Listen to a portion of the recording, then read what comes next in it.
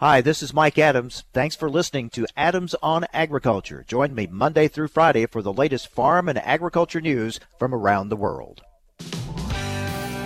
Informing America's farmers and ranchers. This is AOA, produced by the American Ag Radio Network. Here's your host, Mike Adams. Hello, everyone. Welcome to AOA. Thank you so much for joining us and letting us be part of your day. We always appreciate it. Here's what we're going to talk about today. We're going to talk markets with Naomi Blohm with Total Farm Marketing. We're going to take a look at the very challenging weather conditions in the state of Montana. We've been talking a lot about the western plains, the western part of the country dealing with heat and drought, and in some places grasshoppers now. The state of Montana, one of those states hard hit. We're going to talk with their state statistician coming up on today's program.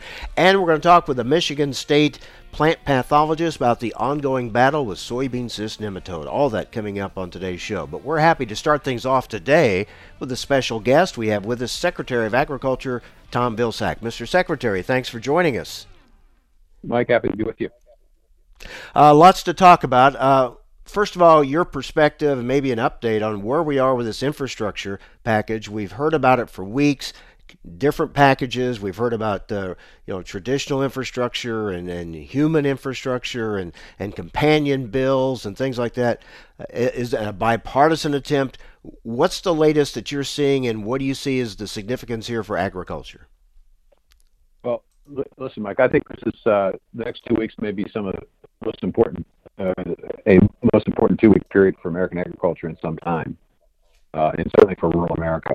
At stake is the ability of the U.S. Senate to work in a bipartisan way to establish a commitment to infrastructure that's been long talked about, but never delivered. What they are considering is an historic investment in roads and bridges in our transportation system that would allow us to maintain the advantage we have in export markets of being able to get product to market less expensively, so we can competitively price and make our exports attractive to the rest of the world.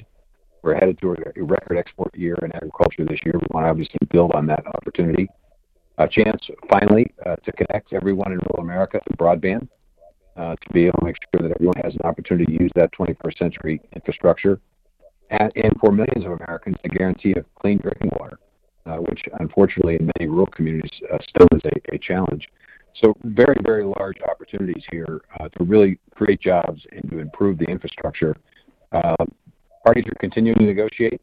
These are not easy issues, certainly when it comes down to how you pay for these improvements, tough issues, but hopefully they will get this worked out. There will be, I suspect, a second bill. It may not be a bipartisan bill. It may have to be passed on a partisan vote.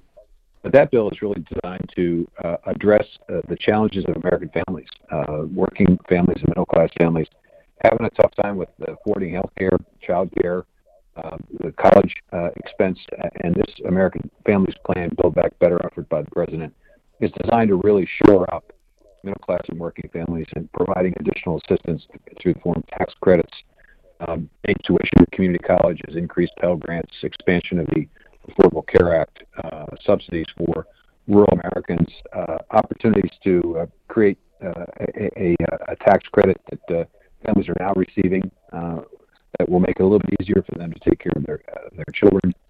All of this is sort of wrapped up in an effort to try to move the economy forward after the difficulties we've experienced with the pandemic, and still to this day continue to deal with the pandemic, and really helping to really solidify the middle class, because at the end of the day, that's critically important to the future of the country. We're talking with Secretary of Agriculture Tom Vilsack. You're getting a little bit of a warble in your phone line, Mr. Secretary, so hopefully that will clear up. Real quick, what are you hearing from agriculture? How do you respond about their concerns to possible tax changes, whether it's stepped-up basis or corporation taxes, whatever it may be, capital gains taxes, to pay for some of this? Well, the reality, Mike, is that no one making less than $400,000 is going to see their taxes increased. In fact, many families will see their taxes decrease because of the child care tax credit, the child tax credit, two different tax credits that provide opportunities for working families, including farm families. And the reality is, on the step-up basis, the way it's structured currently, almost 99% of family farms will be impacted and affected by that change. So I think there's a deep concern to make sure that we maintain the family farm, notwithstanding the need for all of this infrastructure and to pay for it. And I'm confident that at the end of the day, that will be the case. But farmers will benefit from better transportation systems. They will benefit from having access to broadband. They certainly will benefit from having clean drinking water. And I think their families will certainly be strengthened by the ability to access education less expensively, perhaps get a break on healthcare expense, and get those tax credits that will actually reduce their tax burden. You have been very involved with the meat packing issue, trying to increase capacity. You announced funding for a small plant and getting more diversity within the industry. How soon do you think we can see results from this? Well, the first thing is to basically listen and learn. We've already begun the process of reaching out to those who are considering producing and constructing plants in Missouri, Nebraska, and Iowa to find out what challenges they face. We know that there's a need for capital. We know there's a need for the development of a lender community that understands this industry and is willing to work with producer-owned groups to build out production capacity. We know that there are challenges with equipment costs, but we're going to put a request for information out this week in which we're soliciting information on how best to structure this program and this effort. But our hope is that as we learn more at the tail end of 2021 and into 2022, we can begin to make some assistance and some help. We've already put together $55 million of assistance for existing processing facilities to be able to expand their operation, to be able to potentially benefit from marketing across state lines. We also have $100 million to defray the expense of inspection fees that these facilities have incurred as a result of the pandemic, making it a little bit easier for the small and very small processing facilities to stay in business. We're going to have to make this system more resilient, Mike. And at the end of the day, we're going to have to make investments in expanded processing. And my hope is that those investments are for producer-owned processing facilities so that producers can benefit not only from production but also processing. Real quick, ag labor reform, you've weighed in on this. Do you think we're going to be able to get something through to help ease the ag labor shortage in this country? Well, I think if there's a reconciliation bill, it is very possible that may be included, depending upon whether or not it satisfies the Senate parliamentarian in terms of the procedures. But my hope is at the end of the day, however we do it, it's pretty clear agriculture needs it, wants it, and supports it. And there may be a tweak here or there, but I think the bill that passed with a strong bipartisan vote in the House is one the Senate should very seriously take into consideration and hopefully finally put that issue behind us and begin to take a step forward in fixing a broken immigration system that today causes a great deal of instability out in the countryside, especially in dairy operations. People are just deeply concerned about this. Mr. Secretary, we appreciate your time. Good to talk with you again. Thank you, sir. Thanks, Mike. Ag Secretary Tom Vilsack. Again, we apologize. It wasn't the clearest of lines, but I hope you were able to hear and understand what the Secretary was saying on some of the key issues of the day. Up next, we look at some pretty tough weather conditions in the state of Montana. Stay with us. You're listening to AOA. Hi, this is Mike Adams. You're listening to AOA, Adams on Agriculture. Don't go away. More Adams on Agriculture coming right up. Join us every Tuesday for Around the Table, brought to you by CHS, where we take a close look at the benefits of cooperative ownership. Every week we'll host a new guest and discuss how you can get the most from working with your local cooperative. And we'll learn why farmers and ranchers just like you choose cooperatives to help them persevere and prosper. So be sure to tune in each Tuesday or visit cooperativeownership.com to learn more.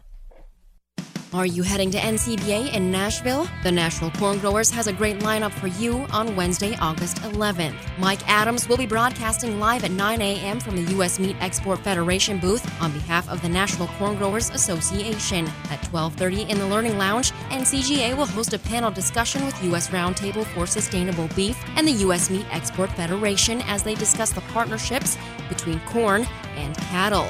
We'll see you in Nashville.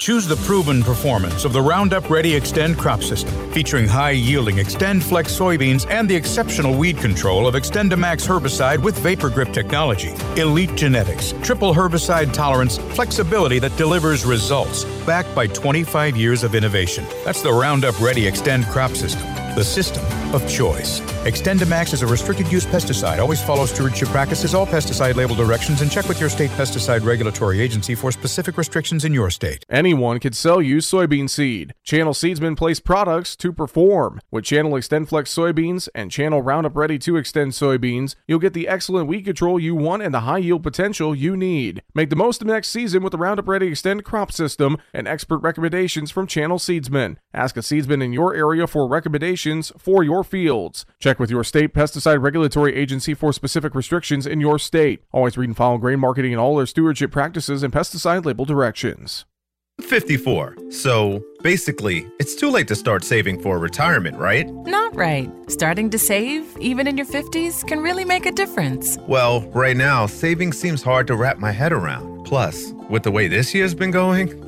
Hey, listen, it's okay. You still got this. Just go to aceyourretirement.org. It's an online tool from AARP that can help you get your retirement savings on track no matter your age. It's free and only takes about 3 minutes. I like 3 minutes. Yeah, at aceyourretirement.org, you'll chat with Avo, the friendly digital retirement coach. Just answer a few questions and you'll get a personalized plan and tips to help boost your retirement savings. Tips that are easy to understand and tailored to your lifestyle. I like that too. Plus, it's sponsored by AARP, so you know they got your back. Just head to aceyourretirement.org and make your plan to start saving for retirement. Thanks. That's aceyourretirement.org. A message from AARP and the Ad Council. You're listening to AOA, Adams on Agriculture. Hi, this is Mike Adams. You can rely on us for the latest farm and ranch news from around the world. Information America's farmers and ranchers need to know on AOA. Now, back to Mike Adams. Well, just kind of a follow-up to what we just heard from Secretary Vilsack. Obviously, on the ag labor issue, he's weighed in on that and is pushing to get the legislation passed to help address the ag labor shortage in this country. There are those who oppose that bill, saying it's really amnesty for a lot of immigrants, and that's opposed by a lot of people, but the ag community pointing to the need to reform the H-2A visa program because the lack of labor we have in this country, especially year-round labor for agriculture. So that remains a huge issue, as does the infrastructure bill. You notice that Secretary Vilsack continues to say that no one making under $400,000 would be taxed to pay for that.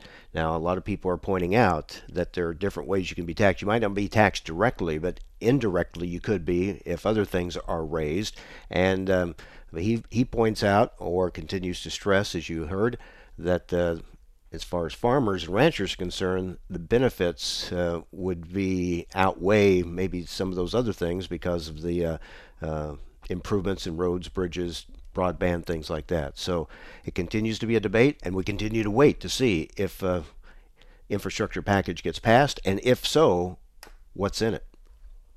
All right, right now we continue our look at the different parts of the country and the weather conditions they are facing. One of the states being very hard hit by heat, drought, and grasshoppers in some cases. We're hearing more about grasshoppers. The state of Montana. And joining us now is Montana State statistician Eric Sommer. Eric, thank you for joining us. I'm sure it varies across your state, and your state of Montana is a very wide state, covers a lot of miles, a lot of geography. But can you kind of give us an overview of what folks are dealing with there in your state of Montana? Good morning, Mike. Thanks for having me on. Yeah, it's for the first time in since I can remember, 10 years anyway, the whole state is in a drought situation. And, normally we're big enough that you may have 2 or 3 different, weather climate areas. But when you look at the drought map this year, everything's in drought or close to being in drought. Of course, we have various different stages going on across the state. And in hand with that, we're just getting massacred by grasshoppers right now. So it's, kind of a tale of 2 cities here. We're getting it both ways. if Have you been able to... Lucky enough to escape the drought, you're getting hit by grasshoppers. And sometimes you're getting hit by both. Yeah. Yeah, if it's not one thing, it's another, and in some cases it may be both. So have you started putting any assessment on the economic damage so far? We haven't, but we did we've started doing our monthly ag yield surveys, and it's not looking good compared to a year ago. I mean, we're down across the board on yields and production, so it's kind of scary. You look at where we started with, like with hay, for example. We're had okay hay stocks, pretty normal for the last 20 years. But we didn't get on the summer ranges as quick as we normally do. Summer ranges weren't there in some cases. And so producers were feeding longer than they had to normally do in the spring.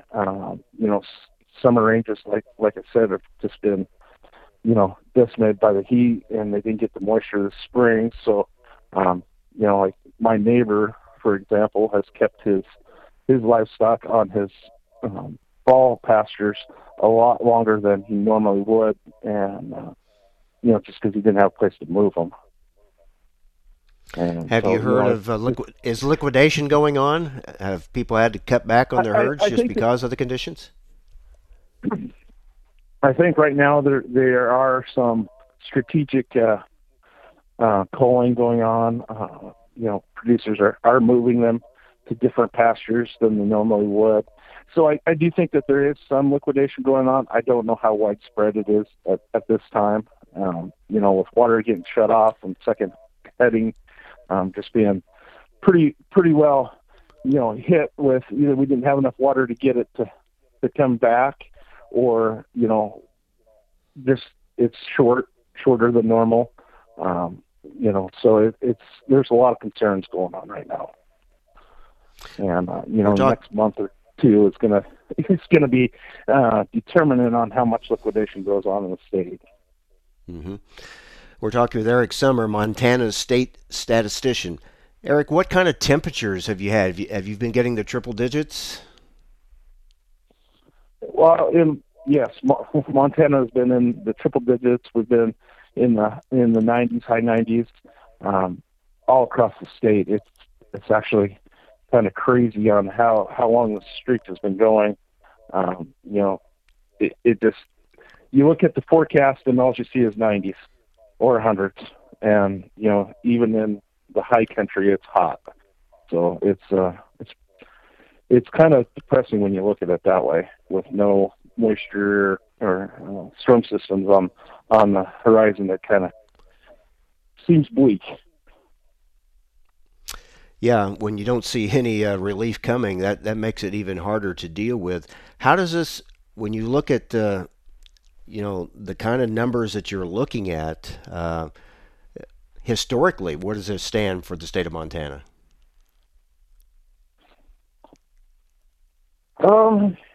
That's a good question. It's still too early to see where we're gonna end up in the end. But it's still it's not a very good picture right now. Yeah, it doesn't sound very good at all. And obviously, even when things do turn around, it'll take a while to recover from something like this. So crops, livestock, I mean, it's got to be affecting everybody in a lot of different ways in your state. It is, and the further we get, the closer we get to August and in September, the moisture really isn't going to help this year's crop. It's going to go for building, the fall and next year's crop. And, so it's kind of, precipitation at this point is going to be welcome, but it's going to be only welcome to a point, because it will, depending on how much we get and when we get it, could be a detriment to this year's crop even more than what we have got. So, it's one of those darned if you do, darned if you don't situations at this point for this year. Right. Can you describe the grasshopper damage? From what I'm hearing from producers, they knock down first cutting, and the grasshoppers have come in and eaten the grass as it's on the ground. Second cutting's starting to come up. They're eating it as it's coming up, and then of course then they're into the other crops. And I heard a couple different barley producers say that they're hoping to get a quarter of what they normally harvest. So it's pretty bad. At this point, it's hard to put a economic damage and be able to separate the grasshopper from the drought. But they're certainly there. They're certainly making an impact, and it's certainly a concern on what we're going to do. Yeah, it's hard to find a silver lining in all this, right? It's hard to find a positive, and your forecasts, as you said, indicate this is going to go on for a while. Yeah, I was looking at my forecast where I live here, and it shows 90s through August 10th at this point. So that's pretty scary, since we've already been through 20, 30 days of straight 90-degree weather. So it's it's starting to feel like a broken record here. Yeah, I'm sure it does. And our thoughts and prayers for you and your folks there in the state of Montana, and all those dealing with these challenging weather conditions. And we appreciate the update on your situation in Montana, Eric. Thanks for being with us, and hopefully next time we talk, we'll have better news. Yep. Thank you, Mike. Thanks for having me on. You bet. And take care, Eric. That are doing all the hard work. You bet. Eric Sommer, Montana state statistician, describing some pretty tough conditions for that state of Montana throughout the state. That's a big state. But as you heard him say, they've dealt with day after day now, weeks of this very hot, extremely hot, dry weather, and now the infestation of grasshoppers and a lot of damage being done there. So hard to find water, hard to find feed, and your crop prospects not good either. So a very tough situation for that state of Montana. All right, up next, weather concerns all over the place for the west, better situation in the east. How do markets take all this in? We'll talk with Naomi Blohm with Total Farm Marketing next on AOA. Hi, this is Mike Adams. You're listening to AOA, Adams on Agriculture. Don't go away. More Adams on Agriculture coming right up. Progressive Farmer knows you need content delivered on multiple platforms, so it's available when you want it. That's why we've created our weekly podcast, Field Posts, to bring you convenient and easy to listen to interviews on key topics and trends. Join me, Sarah Mock, as I interview some of agriculture's best thought leaders. You'll have a front row seat to learn what's happening in agriculture today. You can view our library of podcasts and upcoming topics by going to dtnpf.com/field posts. Are you heading to NCBA in Nashville? The National Corn Growers has a great lineup for you on Wednesday, August 11th. Mike Adams will be broadcasting live at 9 a.m. from the U.S. Meat Export Federation booth on behalf of the National Corn Growers Association. At 12:30 in the Learning Lounge, NCGA will host a panel discussion with U.S. Roundtable for Sustainable Beef and the U.S. Meat Export Federation as they discuss the partnerships between corn and cattle. We'll see you in Nashville.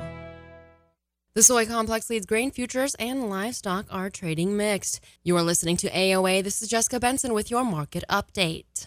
Soybeans and Minneapolis wheat futures are soaring on the sharp decline in crop ratings and a troublesome forecast ahead. With just 9% of spring wheat in good to excellent condition and a huge 66% rated poor to very poor, we have another few days of extreme heat and dryness to further lower crop potential. while long-term forecasts are leaning drier into August. And jumping into Tuesday's livestock trade, the cattle contracts are hopeful to maintain some sort of positive front and have their eyes set on seeing cash cattle trade higher this week. Bids and asking prices have yet to hit the countryside, but by midday we should know more.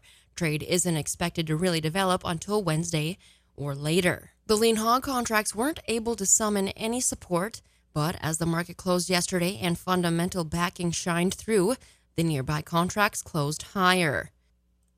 As for numbers on the Chicago Board of Trade, September corn is up 3.5 at $5.53 1/4. December's up 4 1/4 at $5.51. September soybeans are up 13 at $13.75 1/2. November's up 13 3/4 at $13.71 1/2.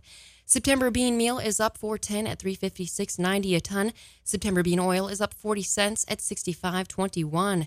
September Chicago wheat is up 1 3/4 at $678 3/4. September KC wheat is up 4 1/4 at $643 1/4. And Minneapolis spring wheat for September is up 8 at $886 3/4. August live cattle are up 50 cents at $123.95. October's up 67 cents at $129.87. August feeders are down 5 cents at $162.15, with September up 30 cents at $165.12. And lean hogs for August are up 45 cents at $107.85. You're listening to Adams on Agriculture. I'm Jessica Benson reporting. Vision loss is not something that you feel until it happens. Most people lose their vision from diseases like macular degeneration and glaucoma, not at birth. With macular degeneration, you lose your central vision. You have a blind spot right in the center of your face, so I can't actually see your face. So even that little circle in which I could see became a big blur. I was 65 when I first was diagnosed with glaucoma. There were no symptoms. I had no headaches. 3 million Americans have glaucoma, and half don't even know it. 11 million people in the United States have macular degeneration. You lose mobility, independence, changes your entire life. So many eye disorders can be treated if caught early. My husband tells me that I have beautiful brown eyes, and I don't want to lose that. Make a plan today to get your eyes checked. Visit brightfocus.org to learn more. Hi, this is Mike Adams. Thanks for listening to Adams on Agriculture. Join me Monday through Friday for the latest farm and agriculture news from around the world.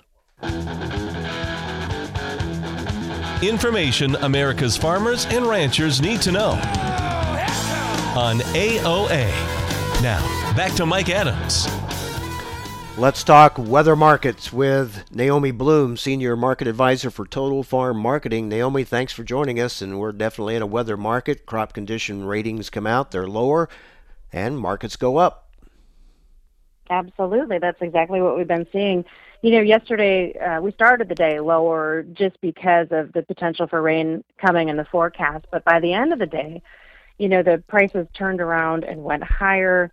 It was a really nice technical move because we had tested support, the 100-day moving averages for corn and soybeans, and then you hit the nail on the head when that crop progress rating came out yesterday afternoon. Trade was not expecting there to be any changes at all to that good to excellent category. So when the soybeans dropped 2% and when the corn dropped 1%, that was like more of a wake-up market. We've been telling you this crop isn't perfect out in the northern plains. And so we've got some weather premium back in with corn being up 3-4 cents and beans up 13. You bet. So does that then bring into question, into traders' minds maybe a little bit, whether or not the good areas can overcome the bad areas this year? Well, I think if you look at the breakdown, that's exactly what is happening. Especially for the soybeans. The Minnesota crop was down 7% in that good to excellent category. North and South Dakota each lost 3 points. And when you stop and look at your top 10 states in terms of planted acres for soybeans, Illinois number 1, Iowa number 2, Minnesota is number 3, and North Dakota is number 4. So they matter immensely, especially when most of the beans from North Dakota and parts of western Minnesota are the beans that get railed out to the Pacific Northwest to go to China. So we are very much concerned, of course, where this yield ends up because on the last USDA report, the USDA said that yield was going to be 50.8, which would be, pretty much record amount. And when you do the math, we can't have yield nationwide drop below 50 bushels. So the USDA has it at 50.8, and it can't be less than 50, or the ending stocks go down lower than 100 million bushels. I mean, it is that critical. So weather matters. We're going to continue to be in a weather market. And then, of course, the next USDA report on August 12th, it'll be very interesting to see how the USDA adjusts yield, because usually that August report is the first one that they address the yield officially. Mm-hmm. Then we have the situation where you have more acres, but a lot of those increase in acres are in areas that are hardest hit by the drought and may not be producing much. Yeah, and that's another great point. Some of those, fringe acres or states that maybe in years past haven't had a lot of weather issues, but they are smack dab in the middle of the heart of the drought and just not seeing any relief in sight.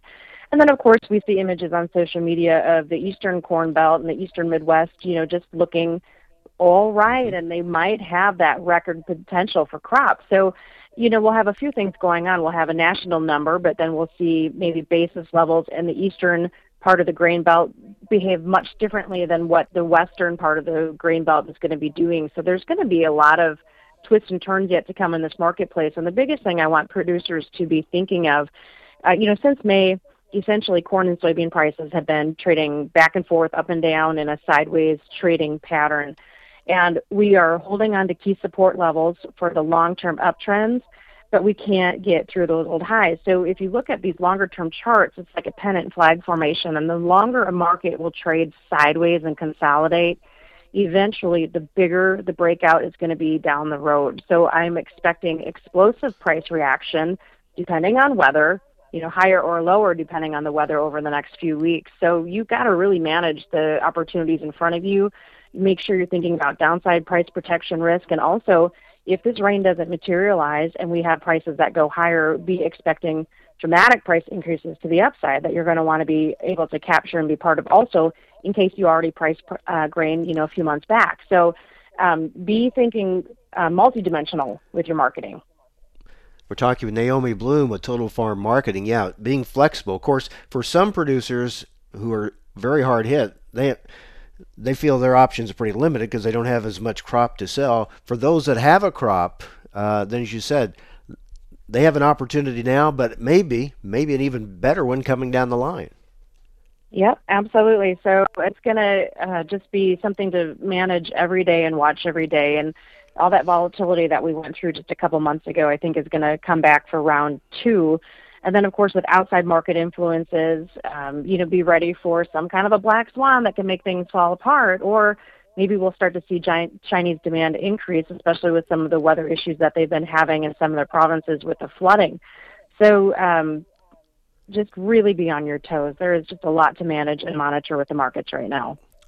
With stocks this tight and with production concerns, what kind of black swan event is possible that could be out there to offset that? That's a good question. And so I've been kind of thinking about that too, like what would destroy demand? Because we already have dealt with like a COVID. So we know if there's a COVID 2.0, the market reaction probably wouldn't be quite as dramatic. So it may be, I'm not sure, but those are the things that are always just lurking in the back of my mind as far as what could make things fall apart. I don't know if it would be global nations kind of a thing, but just we've always, those black swans come and that's what they're black swans for. Yeah. They come out of nowhere.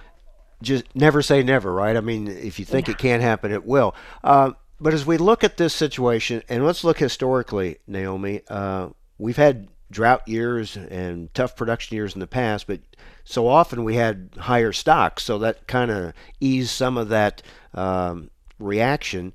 But this is a different ball game when you have stocks this tight and perhaps production issues overall. We know definitely in some areas, but we'll wait and see overall. So how does this figure or compare historically, and what did we see in the past with situations like this? Okay, I'm glad you brought that up, actually, because the funds are sleeping right now. They have been kind of, stepping out of the marketplace a little bit, just following the seasonal tendencies of the marketplace. And I don't think they understand the situation where it's not just the soybean ending stocks that are tight. It's soybeans, it's corn, it's spring wheat, it's the all wheat category, it's oats, and now it's canola.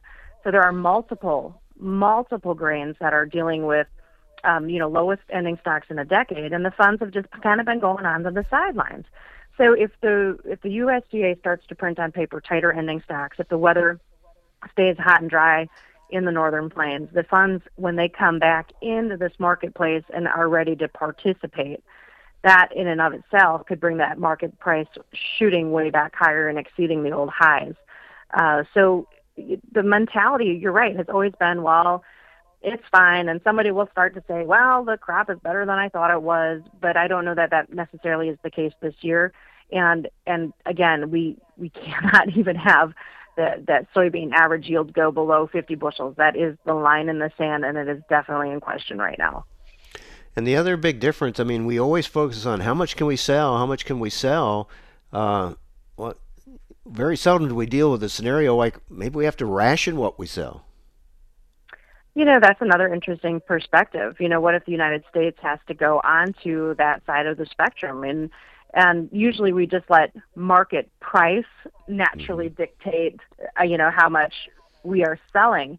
But it would be interesting to see if there was actually a more direct order from the government that says, okay, we got to officially hone it back in and just be a little bit more cautious to make sure that we have enough supply available in the United States for just our needs too. When's the last time that happened? That's a great question. I was just thinking, I don't know that it has happened, because usually that's what a capitalistic society does. You just let price dictate its own type of price scenarios and price reactions. So that would be a black swan, I would say, if there was an official government mandate to say, hone it back in. And with all the talk about green energy, and there still continues to be talk about ethanol and renewable energies and things like that, where that might be something to really keep an eye on for sure. That would be tricky, because that would, of course, free up supplies if we're reducing demand for those categories. So I would hope to gosh that doesn't happen, because we definitely need to have our renewable energies for corn and soybeans definitely stay strong for the demand category.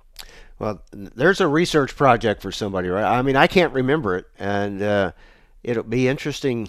Someone will come up with it, I guess, if and when that has happened. It would have to go back quite a ways. Mm-hmm. Yep, that would be a good project. Maybe I'll have to look into that myself. I'm really curious and intrigued. Yeah, well, like you say, hopefully it won't happen, but wow, it's something to certainly think about. So right now you're saying stay flexible and be ready to take advantage of opportunities, right? If you've got something to sell. Yeah, if that's a huge point. If you have something to sell. Hey, one last thing is that when you still think about the old crop carryout, I still think that the supplies of old crop are still even tighter than what the USDA is letting on. And that won't show up until the quarterly stocks report at the end of September. But I talk with producers, and, they have nothing left in their bins. And normally this time of year they would have, something, or 10% or 20% of their crop yet to price, a lot of folks. And this year it's totally different. So if the ending stocks are actually tighter than what the USDA is letting on for old crop, that of course affects carry in for new crop levels and makes the new crop even tighter yet. So that's something else to be monitoring too. There's a lot to be monitoring, that's for sure. And we're just now, we're just wrapping up July. Look out for what August may bring. Naomi, thanks a lot. Interesting conversation. We'll stay in touch with you on this. Thank you so much. Sounds great. Thank you.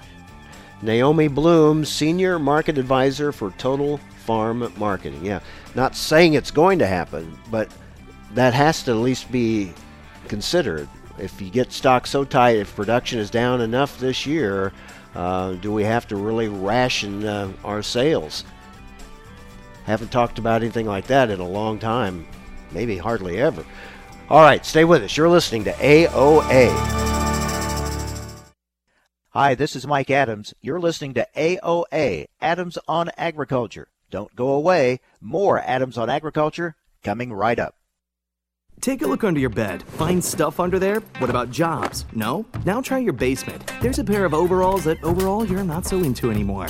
A perfectly good laptop that hasn't sat in your lap in months. And even more stuff, but still no jobs? Well, you really have both. See, stuff is defined as household articles considered as a group.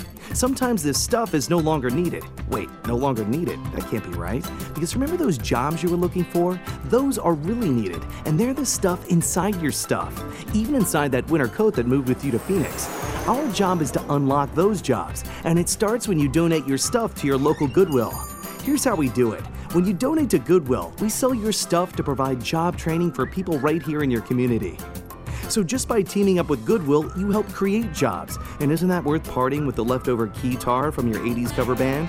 Goodwill. Donate stuff, create jobs. Find your nearest donation center at goodwill.org. A message from Goodwill and the Ad Council. I'll take dig a little, learn a lot for 30 bushels. Soft and crumbly. Tom. How does healthy soil feel to the touch? Correct. Dig a little for 40 bushels. Sweet and earthy. Tom. What does healthy soil smell like? Yes. Go again. Dig a little for 50 bushels. Dark, porous, and alive. Tom. What does healthy soil look like? You win. Understanding the basics and benefits of healthy soil can make your farm a winner too, through lower input costs, better yields, and drought protection, which can lead to a healthier bottom line for your business. Contact your local Natural Resources Conservation Service office today to find out how you can unlock the secrets in your soil. This message brought to you by USDA's Natural Resources Conservation Service and this radio station. Choose the proven performance of the Roundup Ready Extend crop system, featuring high-yielding Extend Flex soybeans and the exceptional weed control of XtendiMax herbicide with Vapor Grip technology. Elite genetics, triple herbicide tolerance, flexibility that delivers results, backed by 25 years of innovation. That's the Roundup Ready Extend crop system, the system of choice. XtendiMax is a restricted-use pesticide. Always follow stewardship practices, all pesticide label directions, and check with your state pesticide regulatory agency for specific restrictions in your state. Channel Seedsmen don't just sell soybean seed. You can trust them to understand your fields and place Channel soybean products to perform. With the Roundup Ready Extend crop system, including triple stacked Channel Extend Flex soybeans, you can be confident you're getting the excellent weed control you want and high yield potential you need to make the most of the season. Find a seedsman in your area for recommendations for your fields. Check with your state pesticide regulatory agency for specific restrictions in your state. Always read and follow grain marketing and all their stewardship practices and pesticide label directions. This is Around the Table, where we explore the benefits of cooperative ownership. Our guest today is Brian Chilvers, who heads up global grain trading and risk management for CHS. Brian, good to talk with you. We're hearing a lot these days about renewable diesel. Kind of give us the basics on how grain trading and renewable diesel are connected. Well, good morning, Mike, and thanks for having me. So renewable diesel is a biomass-based fuel, which can be made from plant-based material. Two of the more popular feedstocks in our sector are refined soybean oil, which is derived from soybeans, and corn oil, which is a product produced from corn. The cycle is connected through a supply chain that begins with farmers producing the soybeans and corn, and they sell those products to companies like CHS, who further process them into the corn oil and soybean oil, which the renewable diesel manufacturers purchase to make their renewable diesel. This current emphasis then on climate goals and fuels like renewable diesel, what do you see this moving forward? What do you think this means for U.S. soybean growers? It's encouraging to see the growth around renewable fuels, and particularly renewable diesel, and what that means in terms of additional demand for our owners that grow soybeans. We're seeing significant investment and expansion by industry in the renewable diesel space, which would tell us that this is a longer-term trend, not just something that's happening this year or next year. So we expect renewable diesel production and demand to continue to grow. What that means for soybean growers is more demand for their production, as well as support for better prices. All right, that's Brian Chilvers, who heads up global grain trading and risk management for CHS. Thanks for joining us Around the Table. Learn more about the benefits of co-op ownership from CHS at cooperativeownership.com. You're listening to AOA, Adams on Agriculture. Hi, this is Mike Adams. You can rely on us for the latest farm and ranch news from around the world.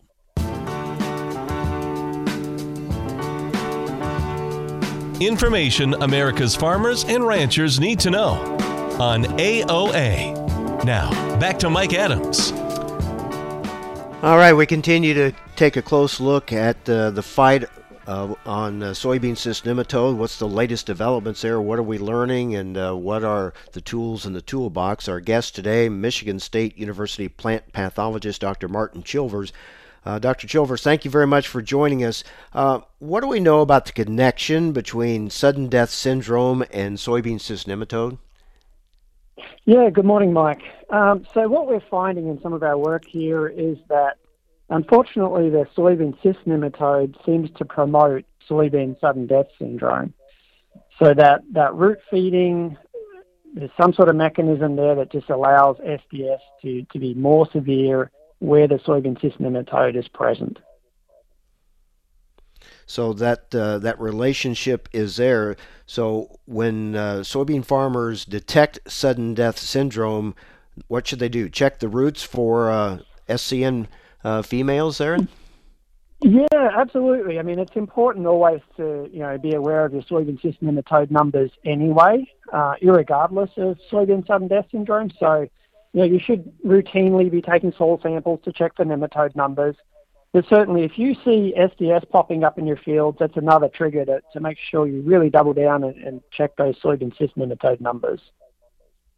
So you have two profit robbers working in some cases in your fields, and you need to be aware of that to deal with it. Yeah, absolutely. Unfortunately, we don't have a rapid test for soybean sudden death syndrome yet. That's something we're working on, a soil test. But there is good tests at the moment for soybean cyst nematode, so growers should really make use of that. Some other work that we've been doing too is, unfortunately, that soybean sudden death syndrome pathogen, that can survive in the soil for many years.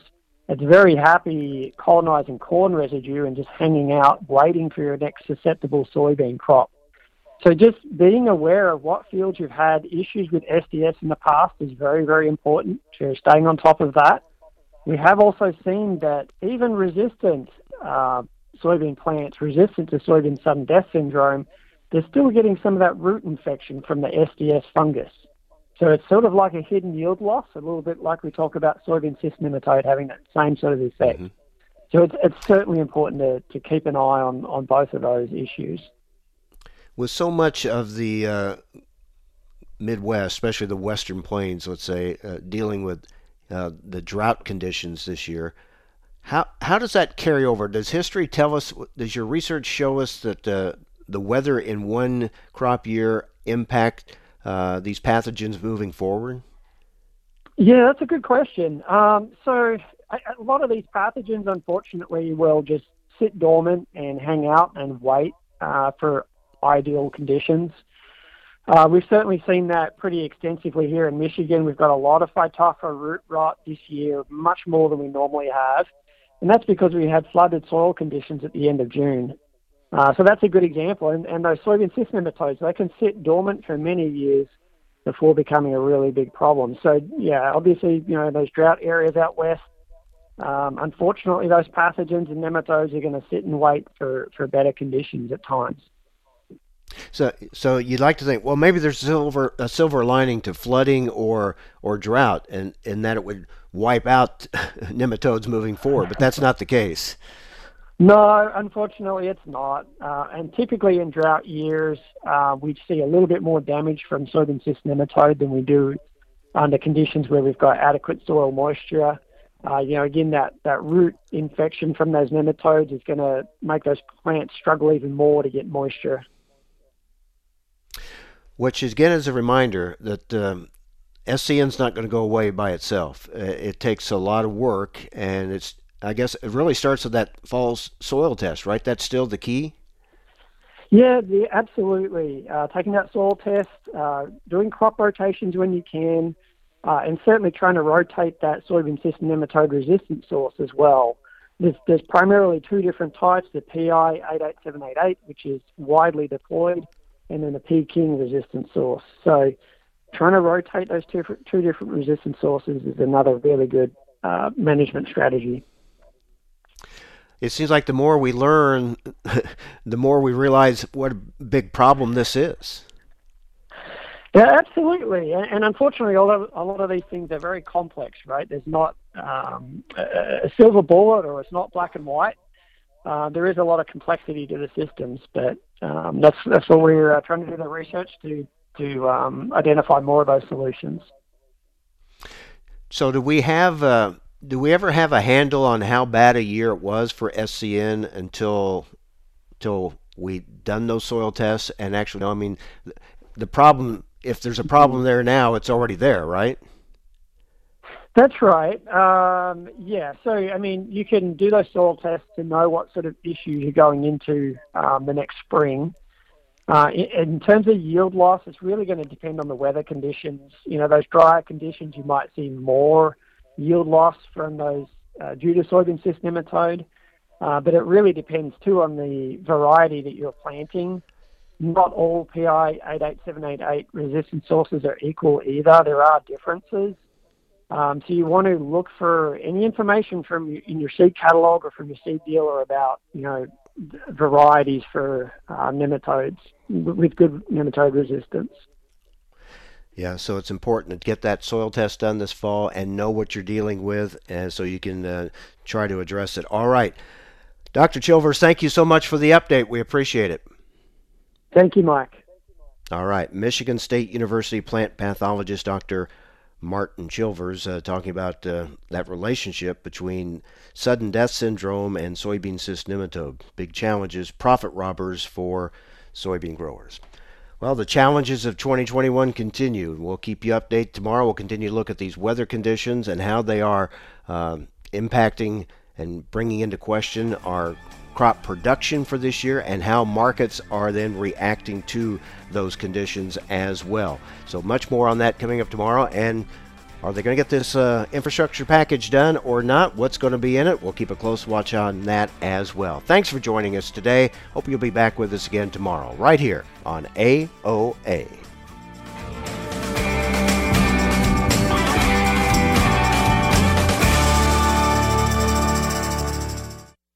Hi, this is Mike Adams. Thanks for listening to Adams on Agriculture. Join me Monday through Friday for the latest farm and agriculture news from around the world. For more than 135 years, the editors of Progressive Farmer have provided generations of farmers and ranchers with the information they need and trust to make informed and profitable decisions. We know you need that content delivered on multiple platforms, so it's available when you want it. That's why we created our weekly podcast called Field Posts. Join me, Sarah Mock, each week as I interview agriculture's top thought leaders, as well as farming's most diverse team of editors at Progressive Farmer and DTN on a wide range of subject matter.